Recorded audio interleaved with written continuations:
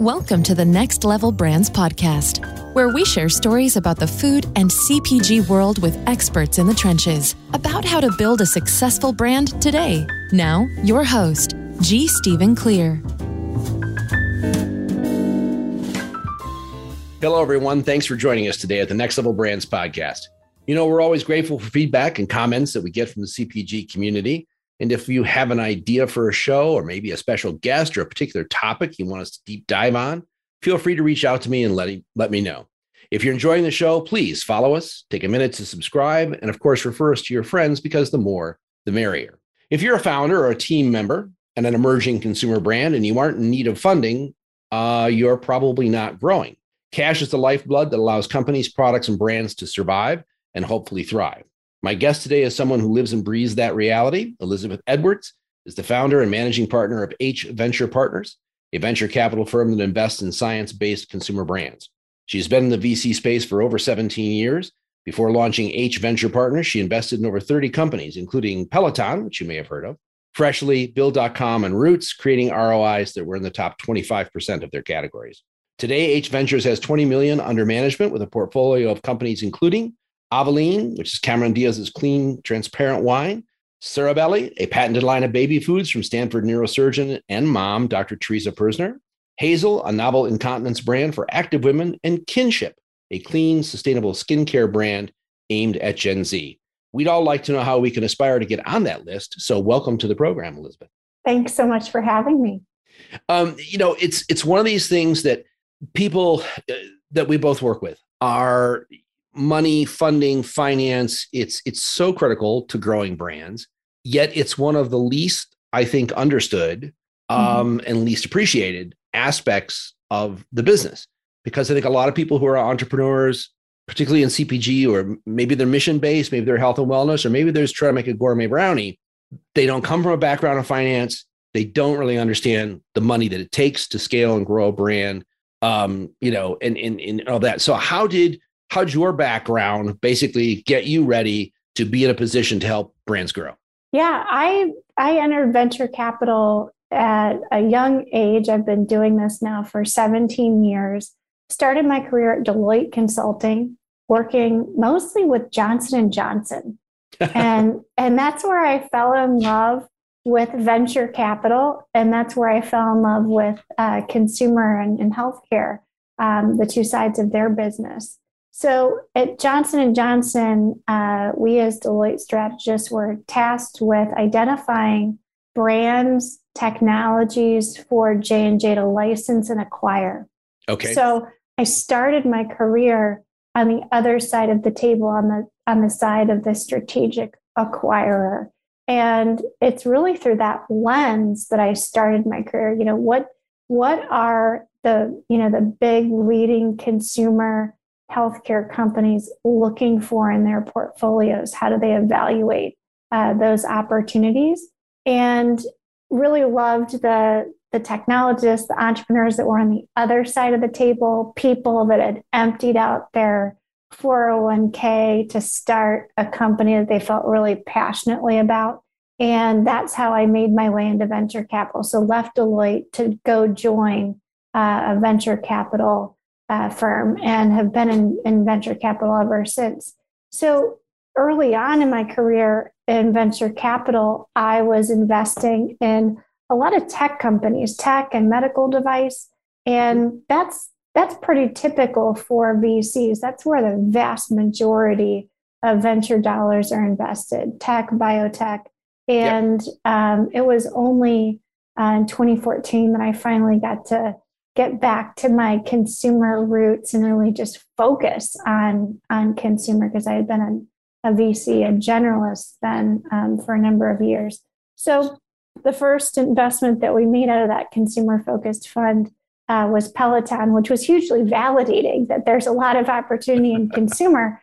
And then went on to invest in companies like Freshly and Roots, food and apparel, and started this firm now just over 4 years ago. So here at H Venture Partners, we totally focus on consumer. And you're right, it's an area where we find a lot of entrepreneurs who might be more product or marketing focused and less finance focused, learning about venture capital is important. And even the investors that invest in venture capital, really understanding what is it, how does it work, what's the role that it plays in the growth of brands. In terms of tech versus consumer, an unfortunate experience I had was dealing with an emerging brand who had a fund come in that were two retired tech guys who thought that our returns and our runway should be what a tech product was. And it was all the time going out to dinner and going, no, it doesn't work that way. But when it does work, when we get the next traction, it's very easy to go from 200 to 2,000 stores. That's very easy, but that requires somebody at the 2,000 store chain to say yes. Because you were at J&J and stuff, what were the big differences between what tech expects as returns and what you should expect in consumer returns? So from a returns standpoint, tech and consumer are very different. I would say some of the drivers of those returns, when we look at a portfolio, it's interesting that we don't see as many losses in consumer. So companies that just go to absolute zero, that's actually pretty common in tech. Either it works or it doesn't. Companies that are trying to find the cure to cancer or, build a marketplace or invent a new business model. So there's a lot of scientific and business model risk that's kind of embedded in the tech community. Tech, your margins hopefully should be pretty robust. That's something that a lot of CPG firms at the very early stages, when you've got minimum order quantities and you're just establishing those, first runs with your manufacturer, the gross margin's not that great. It gets better depending on the category, but I totally feel for those entrepreneurs that have tech investors as their investors, because you're right, it is quite different. The key levers that you'll pull. We see a lot of tech investors kind of fall in love with this direct to consumer business model, which is something that I would say, especially as of late, has been really challenging for CPG companies, and they're starting to realize that actually, retailers are pretty helpful in scaling brands. So it's, I think universally the things that get investors and strategics excited, there are a lot of overlaps between tech and consumer. However, I would say especially at the earliest rounds, those businesses, the cash required, and to your point, how they scale, going from 200 stores to 2,000 stores, doing line reviews with category managers, it's fundamentally different than just, pouring more money into Facebook ads. So, I would say if you take nothing else from this conversation, go after domain-specific investors, angel investors, VCs. Try not to get folks that are just not familiar with your category, invested and trying to tell you what to do.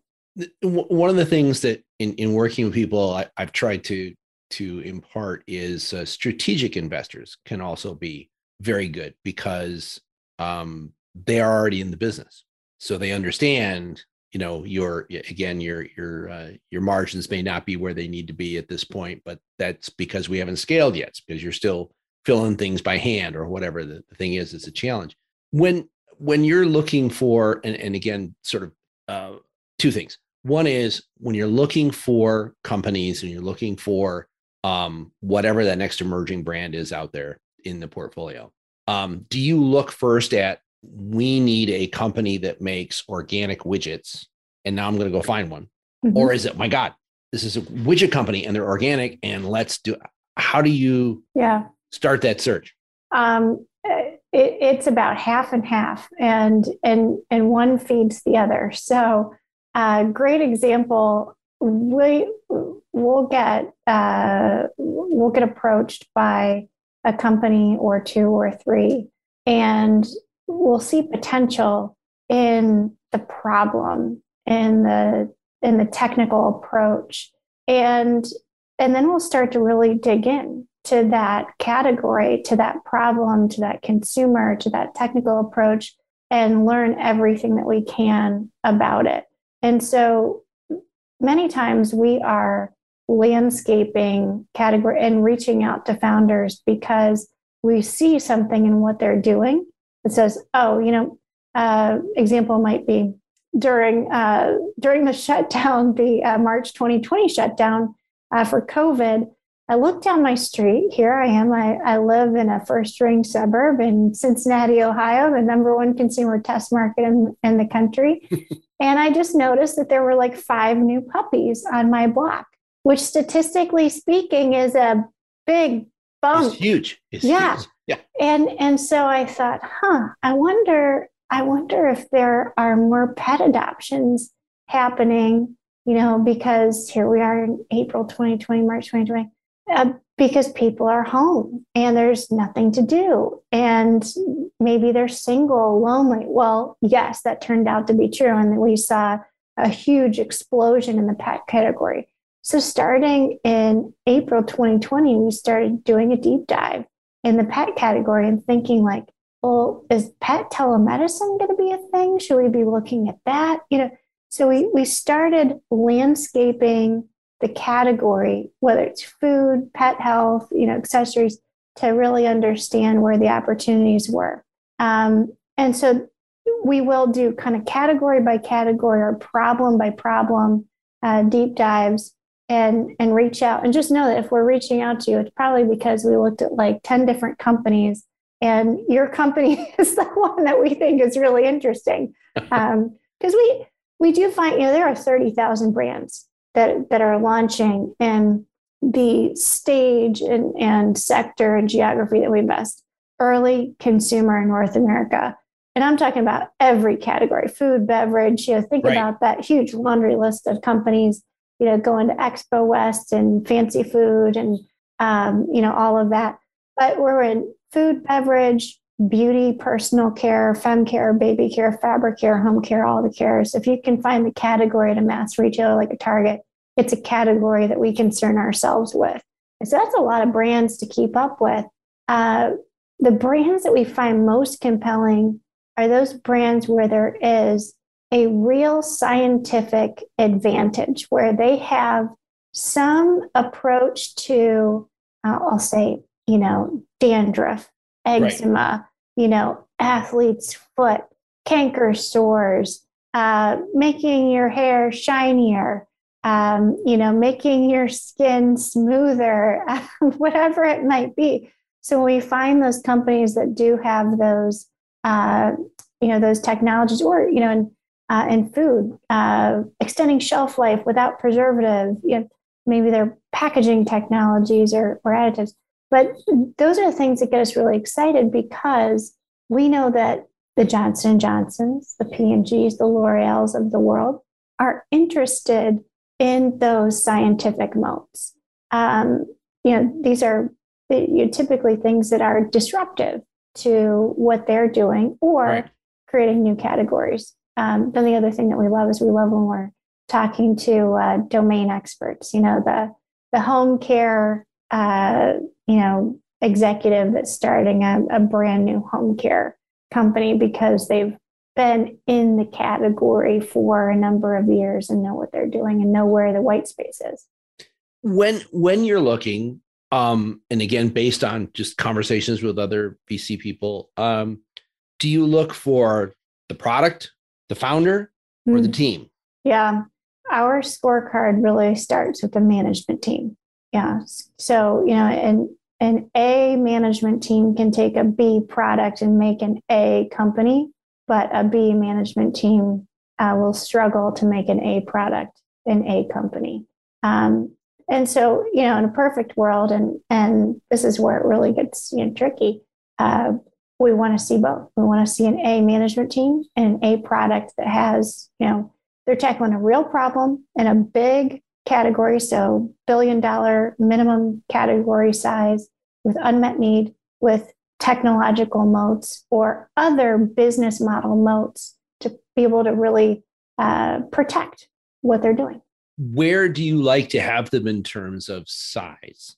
I mean, is there a minimum investment you're interested in? Do they need to be at a minimum size or a minimum share of market, or do you not concern yourself so much with that? We're really broad in terms of the stage. So we'll invest in a company that's 0 in revenue. We'll invest in a company that's 50 million in revenue. I would say our sweet spot's kind of 0 to 10 million in revenue. So just, really getting started, putting points on the board. The reason why we're interested in investing at that stage, that's where our capital can have the biggest impact. So right. Well, our check size typically, right now, with our last fund, our first fund was a $10 million fund. We were writing $500,000 checks. Second fund will be a $20 million fund. We'll write $1 million checks. But we're typically bringing other VCs along so that the round sizes are anywhere from, 2 million to 10 million, generally speaking. That's how much capital is being raised at any, in the rounds that we're investing in. I think, important to note that for the vast majority of CPG companies, their exit is going to be to a strategic for about 200 million, give or take. And okay. Yep. And so it's important to us to invest, before that happens, right? right, exactly. Before that. Yeah.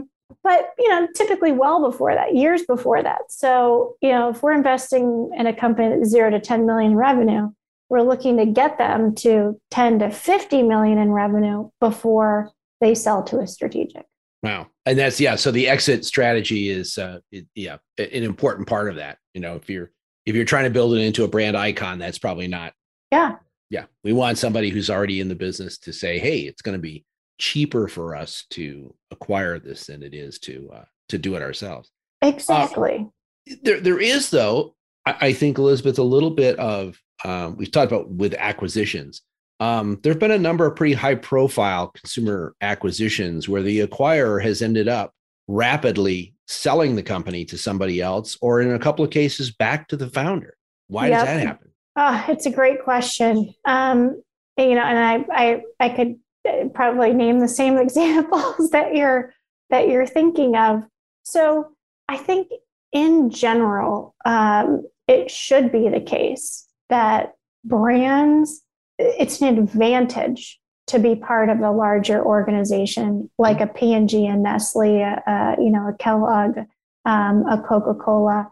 And the reason for that, when I think of like an exit pathway, an IPO for a consumer company, I think about, man, how do they compete with the global sales organizations of a Procter or a Nestle, $300 billion companies that have boots on the ground, in every part of the world, global, very sophisticated global supply chains, consumer insight, retail relationships, huge R&D departments, et cetera, finance, HR, like all of the SG&A. So it makes sense that brands really stand to win with the right partner. I think like a Native Deodorant and a P&G is a great example of this is the way it should work. Mm-hmm. And in some cases, it doesn't work that way. I think of the coconut water company that just Vita Coco. Just back to the founder, and who knows why these things happen, or who knows why brands can lose their way within some of these larger CPG companies. I think there is a tension going on with consumer trends and with big CPG, which is how do we make the impossible possible? We want to make clean, organic, transparent label products available to consumers on a mass basis, mass pricing, and can we do that? Because that's what consumers would love that. But is it possible? and some of the, the traditional CPG playbook of like, let's swap out ingredient A for ingredient B, and, we can get the cost down. You may start to lose some of the original value proposition. But in other cases, I think, sometimes it can be just too early. So, the trend is there, the growth, the double-digit growth, but the overall, category size or subcategory size is small. And it's just not enough to move the needle. At some of these big players where the legacy brands are just, if they've got to make tough choices and start pruning the portfolio, they're going to cut the little brands. Hopefully you end up with a native, situation where it works the way it's supposed to. Yeah. And you get that support and growth. Let me ask you, Elizabeth, real quick about, we've all, of course, been impacted. What did you guys, how were you impacted by COVID? What did you do differently? And how are you looking at the near term at this point, since we really don't know? We're midway through, maybe, we hope, right? Yeah. Well, COVID, to me, for all of us, it's a multifaceted, event. From a business standpoint, COVID has actually been a pretty big blessing in many ways. So as a VC, we always want to be investing into times of disruption, times where there's massive change, acceleration, where it pays to be nimble, because startups can be nimble. It's harder for, large brands to change direction really quickly. Yeah. I always say it's better if you have to turn quickly, it's better to be in a kayak than an aircraft carrier. Yeah. And so from that perspective, I think, COVID in the venture capital world has been good. I find it kind of funny that, everybody's working from home. We're not traveling as much. For the last 17 years, I've been investing all over North America from Cincinnati, Ohio, and I had to do it on conference calls and airplanes. I think I was probably one of Zoom's first ever premium members. And so it was delightful, years later to suddenly have massive Zoom adoption where I can, instead of just listening to pitches and chatting with entrepreneurs, that we can actually have a pretty robust conversation, face to face, and that's just the norm. So from an efficiency standpoint and deploying capital, that's been a huge bonus. From a personal standpoint, I have two little kids, 5 and 3. So it's pretty nice to not be spending so much time on an airplane. And I heard a stat recently that before COVID, the average American had 3 meetings a day. And now with Zoom and COVID, the average is 5. Right. So that does point to a lot of efficiency from a thematic investing standpoint. What that has meant is we've really had to stay on top of category trends like never before, because we have, of all these categories, the pendulum is swinging like crazy. Clorox and Lysol, and anything sanitizing, boom, couldn't keep it on the shelf. And then a year later, people are like, you know what? I don't know if I want to keep bleaching everything. And same thing, in apparel, right? Like sweatpants, right, through the roof. Yeah. And now we're sick of them. So, these are things that have real impacts on, in categories, which means real impacts on investors investing in those categories. So it just means you got to stay on top of it. And then even how people buy, Oh, well, So for on the marketing side, the way I looked at that was, it was Swiss Bank, or one of the, large financial institutions, talked about the acceleration of e-commerce was basically 10 years in 4 months. Yeah. Now it's come back a little bit, but not as far as I think a lot of people thought it was going to come back. So there's been a lot of transition. And I think particularly among millennials, Gen Zers, it's never going to come back. Those are products they buy online now, and you can put all of them you want in the store. That's not where they buy them. It's not how I do it. I do it like this. I click, that's fundamental for us. On your efficiency side, yeah, this is a conversation. So a buyer, right? We're in Boise, and Albertsons is headquartered here, and they have a beautiful headquarters. But if you were a vendor and you went to Albertsons, you sat out in the little foyer, and the receptionist upstairs, the buyer is across the hall, comes down, greets you, takes you back through the security guard and the metal detector. You walk through the atrium, you go to the elevators, you go up to the well, it was 20 minutes both sides. Yeah. Right. Just to get checked in. To get checked in. Now, granted, you could do your pitch a lot better there probably, but seriously, you pointed out the 3 to 5, and for buyers, I think they went from probably 10 new product things a day to 20, easy, and still had time for lunch. Yeah. I don't think that's going to go away. I think we will go back to more face-to-face and stuff. Yeah. You mentioned Expo West in fancy food. So, we're going to see what happens.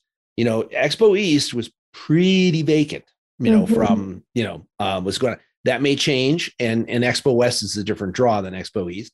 But where a lot of people, I think a lot of it's going to depend upon what the larger companies do. So if Walmart's going to send people to Expo West, then I think you're okay. If Kroger's going to send people, you're okay.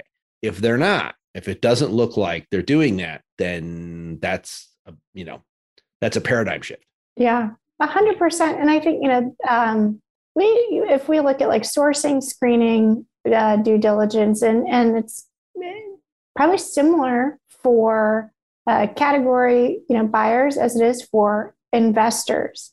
The benefit to big conferences like that is really on the sourcing side when you're sourcing through happenstance or intentional happenstance. Right. You're going there to find, the one or two that you wouldn't have stumbled upon otherwise. And so from a sourcing perspective, I think there's always going to be value in that. But from a screening perspective, people say, in sales, it's all about the in-person. Not necessarily in our industry. When I pitch to limited partners, our investors are limited partners. Our investors are retired executives of consumer and retail. They look at investing in our funds compared to any other investment that they might make or initiative that they might get involved in. Right. When you're talking to VCs that are going to invest in a company, we have our scorecard. So you could be very engaging and gracious, and we just really enjoy you as a person. But if it doesn't meet the investment criteria, and same thing with buyers, right? If it doesn't meet the criteria that they're looking for, like, hey, I've got a premium, I've got a mass, I need a mid, in this section here, and whatever they're trying to accomplish, you either fit that or you don't. And so you can always, come in with that compelling pitch that, hey, you've not considered this, but here's a whole consumer group that shops in your store or would shop in your store if you offered. Great. But I would say, 80% of the time, that buyer or that investor has a very clear scorecard of exactly what they're looking for. And the screening meetings have become that much more efficient. So you can have the meeting, but it's, I don't think you miss out because you weren't in person. So I would say, from that perspective, screening and due diligence, Zoom is still great. Yeah. It's, I am just absolutely amazed that Zoom as a platform held up, especially when kids were out of school. Oh, and it's incredible. Like how many millions of screens and bandwidth I mean, just absolutely incredible. So hats off. I know their stock's taken a beating lately, but yeah, that's all right. Let me ask you about, again, since you're in the 0 to 10 million sweet spot, that also happens to be our audience range, which is great. Decks, investor decks, putting together stuff to show people or getting ready to advice and counsel as far as what do you like to see in a deck? What do you need to know? What don't you need to know? Yeah. I would start out with the problem and the market size. That's something that everybody's going to want to know.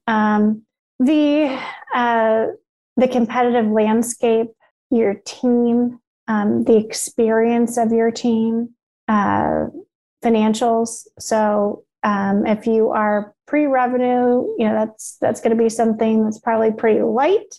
If you're post-revenue, not so much. And so, we're looking for things like, top line, gross margin, your burn, how much you're raising, what you're going to use it for, where it's going to get you. That really, at the end of the day, is all you really need. If you've got real technology, you're going to want to dedicate some time to that, your IP, how you're protecting it. But I think category and consumer insights really important.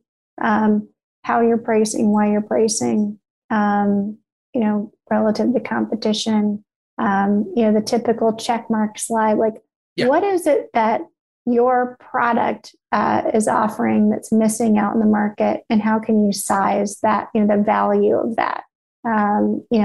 It's, hey, ours is the only one that has X, Y, and Z, and here's the number of people that are looking for X, Y, and Z, or here's the category, and here's how many people are oriented this way. One thing that I rarely see in decks, but I think it's for investors a good thing to have in there right up front, I would say right up front in the conversation. First conversation, typically we're asking folks about exit strategy. It can be at the end of the deck, but we definitely want to touch on exit strategy in that first conversation. So who's going to buy your brand in 5 years and why? Those, and if you do have investors, if you have any notable investors or advisors, that's always a good thing to add to. That's great. Superb, because people get confused by that a lot. And, there's a difference between an investor deck and a buyer deck. There's a lot, right? We want to talk about, but when you're investing, or at least in your experience with the fund, is the check going to help scale from a production standpoint? Is it going to marketing monies? Is it going to retire other debt? What's your kind of, how does that play out? Yeah. So rarely, if ever, would it be to retire other debt. Generally speaking, the brands that we're investing in don't have debt. If they have debt, it might be convertible, right? So money that was invested as debt that's going to ultimately convert into equity as a convertible note. Now, I would say, it really depends on the stage, but a lot of times we see like a third, third inventory, a third marketing, a third people. But it just really depends on, on what they are, what stage, right? So if you still have a lot of product development, IP work to do at the earliest stages, you might have more going to that and less to marketing. With people, obviously, I know there are hundreds, but we're really interested in finding out more about funding in general, and maybe about your group. How do they get more information about H Partners? Yeah, so check out our website, www.h.ventures, and there's no .com. The ventures is the .com, is what I like to say. So okay, all right. There are a ton of resources on there. We're very, crystal clear about what we're looking for, what we offer. And if you hit pitch us, there's a form set there that if you submit that, it goes to every member of our team on the due diligence side. So we see it, we check it out. And basically what we're looking for is like who you are, how much you've raised, what you're doing in revenue. So if it's 0 and 0, that's cool, right? If it's 10 and 10, that's fine too. So a link to your deck and a link to the LinkedIn profiles of your team. So, from there, we get a really high level, what stage is this company? Who are the folks behind it and what are they trying to do? So that's super helpful. And we get back to people pretty quickly. That's excellent. Trend wise, what are you out there, midterm looking for? Yeah. So right this second, we're really focused on problem skin. So think eczema, psoriasis. We're looking at allergies. We're looking at all the categories. We're looking at skin and hair care. We're even looking at, food and gut to some degree, home care, fabric care. So really interested in problem skin and novel scientific approaches to helping people with eczema and psoriasis. That's been a deep dive that we've been working on for the past couple months. Very exciting. Lots of really cool companies, technologies there. And just broadly, we're always looking for products that are better for human health, better for the environment. So the H in our name actually stands for human. We're looking for things that are better for human health.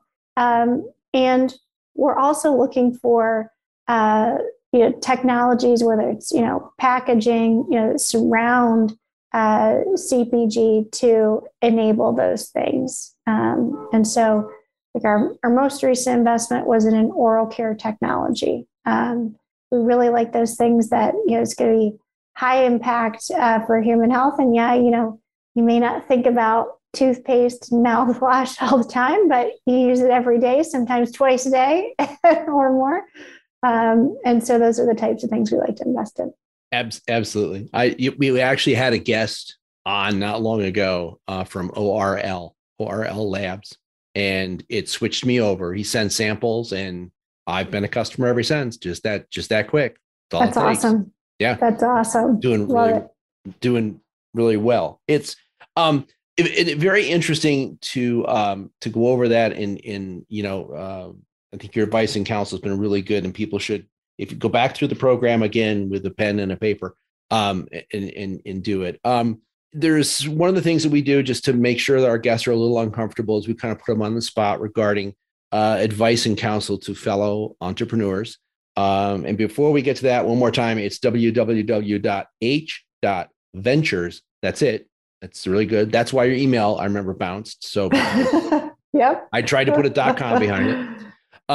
But we ask our guests if they can summarize a piece of advice, a quote, a phrase, a single word, whatever it is, to give to the fellow entrepreneurs out there who are listening. You got one? Yeah. So I got this quote from an entrepreneur back in 2008. Okay. He was leaving Eli Lilly to start his company. It was a really, really big risk. So he's, one of those classic empty out your 401k and put it all on black. He was in sales management for Eli Lilly and was taking a big risk. And I remember he said to me, well, you miss 100% of the shots that you don't take, which is a quote from Wayne Gretzky.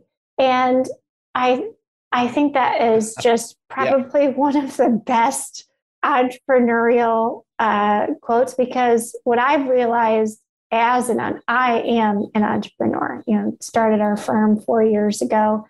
I have pitched hundreds, if not 1,000 investors, institutions, individuals. And over the course of my career, I've heard over 10,000 pitches. So pitching. But what I realize is it is 100 shots. it's probably a minimum of 100 shots. And so, knowing that going in, I think a lot of entrepreneurs early on there's sort of an emotional arc. You leave your job, you are at an emotional high. You've done the hard thing. You're going out there. It's going to be amazing. Everything's going to work out. You're going to be able to do it for half the money and half the time that it's actually going to take. So there's a lot of optimism. And then you pitch your first few, you name it, retailers, manufacturers, investors, and you get no's, and you just keep getting no's and no's and no's and no's. But I think if every entrepreneur had just been told, hey, the stat is you're going to pitch 100 people and 99 are going to say no. If you go into it with that mindset and just know that fact, the law of gravity of entrepreneurship, then, from a mental health standpoint, you're way more, set up to succeed because, hey, I'm going to get 99 no's. And by the way, embedded in those 99 no's are some really good pieces of advice to sharpen your pitch, pivot your company, adjust your strategy. Right. If you hear from a buyer once, it's an attitude. If you hear it from two different buyers, you need to be looking at your plan. Exactly. Yeah, we go forward. Elizabeth, hey, I just appreciate the chat so much. Thanks for joining us today and taking the time. I know you've got investments to make, and I hope that some people will be reaching out to you guys as well. It's a lot of fun. Thanks so much, Steve. Love doing this. And we'll get you back on the show to talk about some more wins a little bit down the road. It'd be great. Sounds good. Let's do it. Okay. Thanks. And thanks, by the way, to all the rest of you for joining us on the Next Level Brands podcast. If you have a growing firm in food, beverage, or health and wellness, you should be a part of the Next Level Brands community. Courses, resources, workshop, founder coaching, networking, and a whole lot more. Having a challenge with distributors, funding, or promotions? The Community Hub is fully searchable by keyword and can take you to answers that you're seeking. More information available at nextlevelbrands.com. That's next with 2 X's, nextlevelbrands.com, what you need to know to grow. This is Steve Clear, and we'll see you all next week. Thanks for listening to the Next Level Brands podcast with G. Stephen Clear.